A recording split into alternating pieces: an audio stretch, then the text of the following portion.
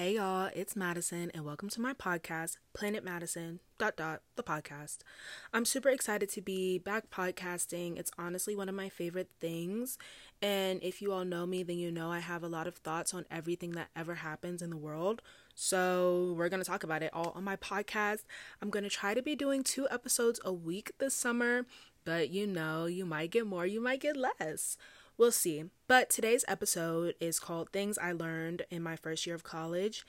And while I've learned about 1,000 things over the course of this past year, I have condensed it into a small list of I don't even know how many things, maybe 10, 15 super important things that I wanted to speak about on this podcast. So let's get into it.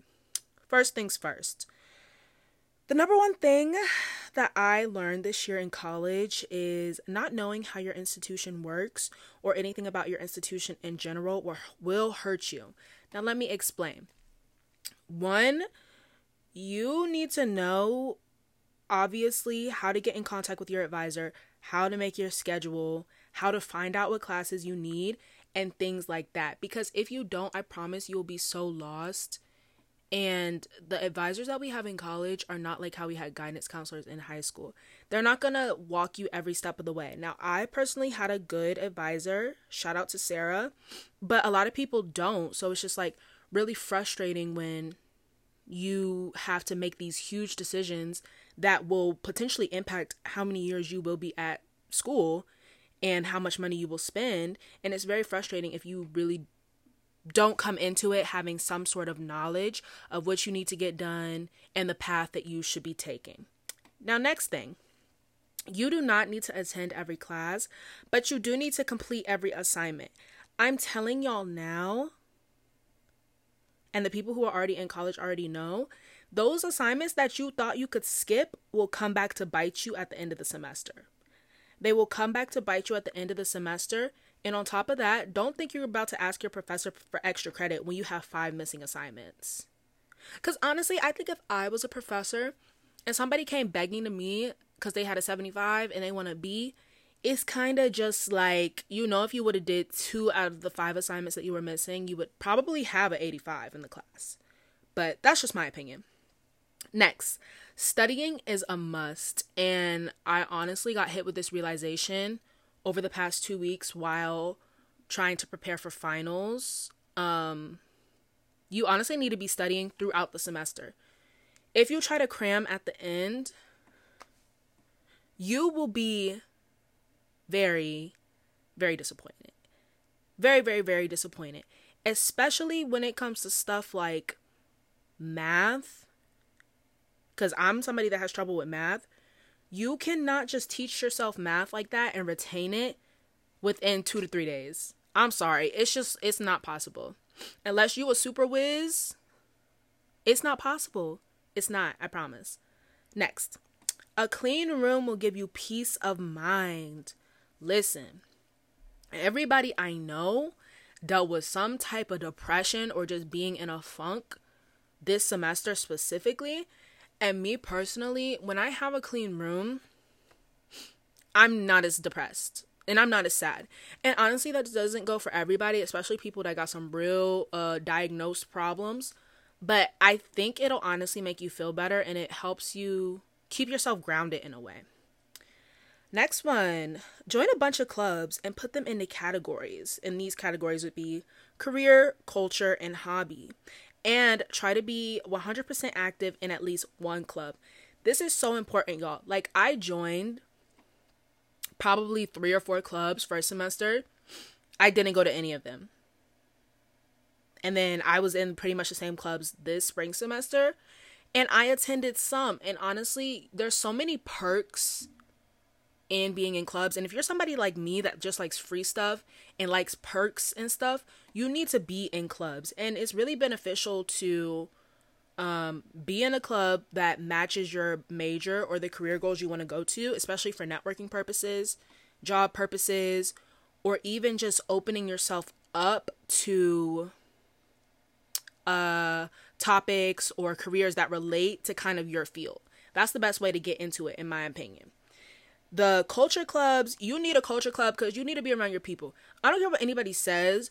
Whatever ethnicity, whatever group you belong to, you need to find those people. Even if you're just acquaintances with them. Even if it's just a hi and bye. You need to be around those people. And again, it all goes back to networking. You need to be able to network within your own group because people will give you stuff just for being like them. I promise you. I promise you. Also, you need to join a club that relates to one of your hobbies, honestly, just for fun. And you never know, you could eventually like extend your hobby into your career or vice versa. So it's honestly really important to get into a club that aligns with one of your hobbies. Next, people who can wake up at 7 to 8 a.m. have a way better chance of getting things done. Listen, if you are somebody that's waking up at 11 a.m., you got to fix that. You have to fix that. And I was one of those people for a minute when in college I've like had like points of time where I just could not wake up, and every day it kind of pushes you into that cycle. So when you hear people talking about that seasonal depression, the dirty room, the not waking up, it all like coincides with each other. It's like all puzzle pieces to a bigger issue that you will get later down the road. So if you are somebody that can wake up at 7 to 8 a.m., even if you aren't doing anything and you can just get your morning routine done before 9 a.m., you're honestly just better off, in my opinion. I don't think you should be doing any classes and stuff at 7 to 8 a.m., but just being up and like getting your mind and your body ready for the day at that time is just better for you. Now, make your earliest class 11 a.m. I'm telling you right now, do not have classes before 11 a.m. Don't do it. Don't do it. Do not do it. I don't know if it's something in the water or it's just like a societal thing, but my brain just doesn't work before 11 a.m. anymore. K through 12 literally fried my brain in the sense of being productive in the morning, like being able to do work in the morning. That's an absolute no. That's an absolute no. And honestly, I've been like that for a few years because in high school, my first class used to be theater and then band. So my brain didn't even start moving until noon. And I know a lot of people are like that too. Now, my next tip, you need to put people into one of 3 different categories: an acquaintance, a classmate, or a friend. And you don't need a lot of friends. You do need to know who your classmates are, 100%.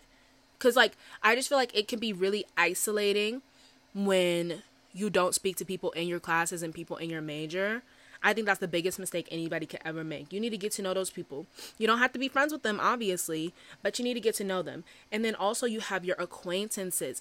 It's nice just walking somewhere and knowing somebody, or going to get food and you just see somebody that you know. Don't be one of those people that, like, doesn't know anybody. And I know people can be introverted, but I promise you, having a good amount of people in those 3 groups is what makes the experience better. Now, you will be better mentally if you are prioritizing eating 3 meals a day. I don't know if this is just me, but when I was in my funk and I literally hated school and life, it's because I was not eating. It's because I was not eating. Also, with that being said, as young people, we are super susceptible to like eating disorders and stuff. So don't even try to get yourself, you need to eat 3 meals. That 1 meal stuff isn't going to cut it. And it's either going to catch up with you now or it'll catch up with you down the road. And next thing you know, you're losing your mind because all you ate today was some grapes.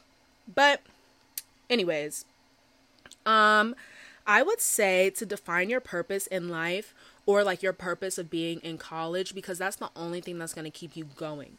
When you want to quit, I feel like it's so easy to quit when your brain has convinced itself that you are here for no reason, or you really have nothing going for yourself, because I know that's not the case. You have to know your purpose. I know my purpose. I have like 3 different purposes. So like when things go wrong, I just shift. You know what I mean? A lot of professors are actually pretty chill. I haven't had any beef with any of my professors so far.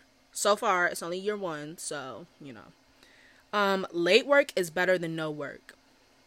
Listen to me.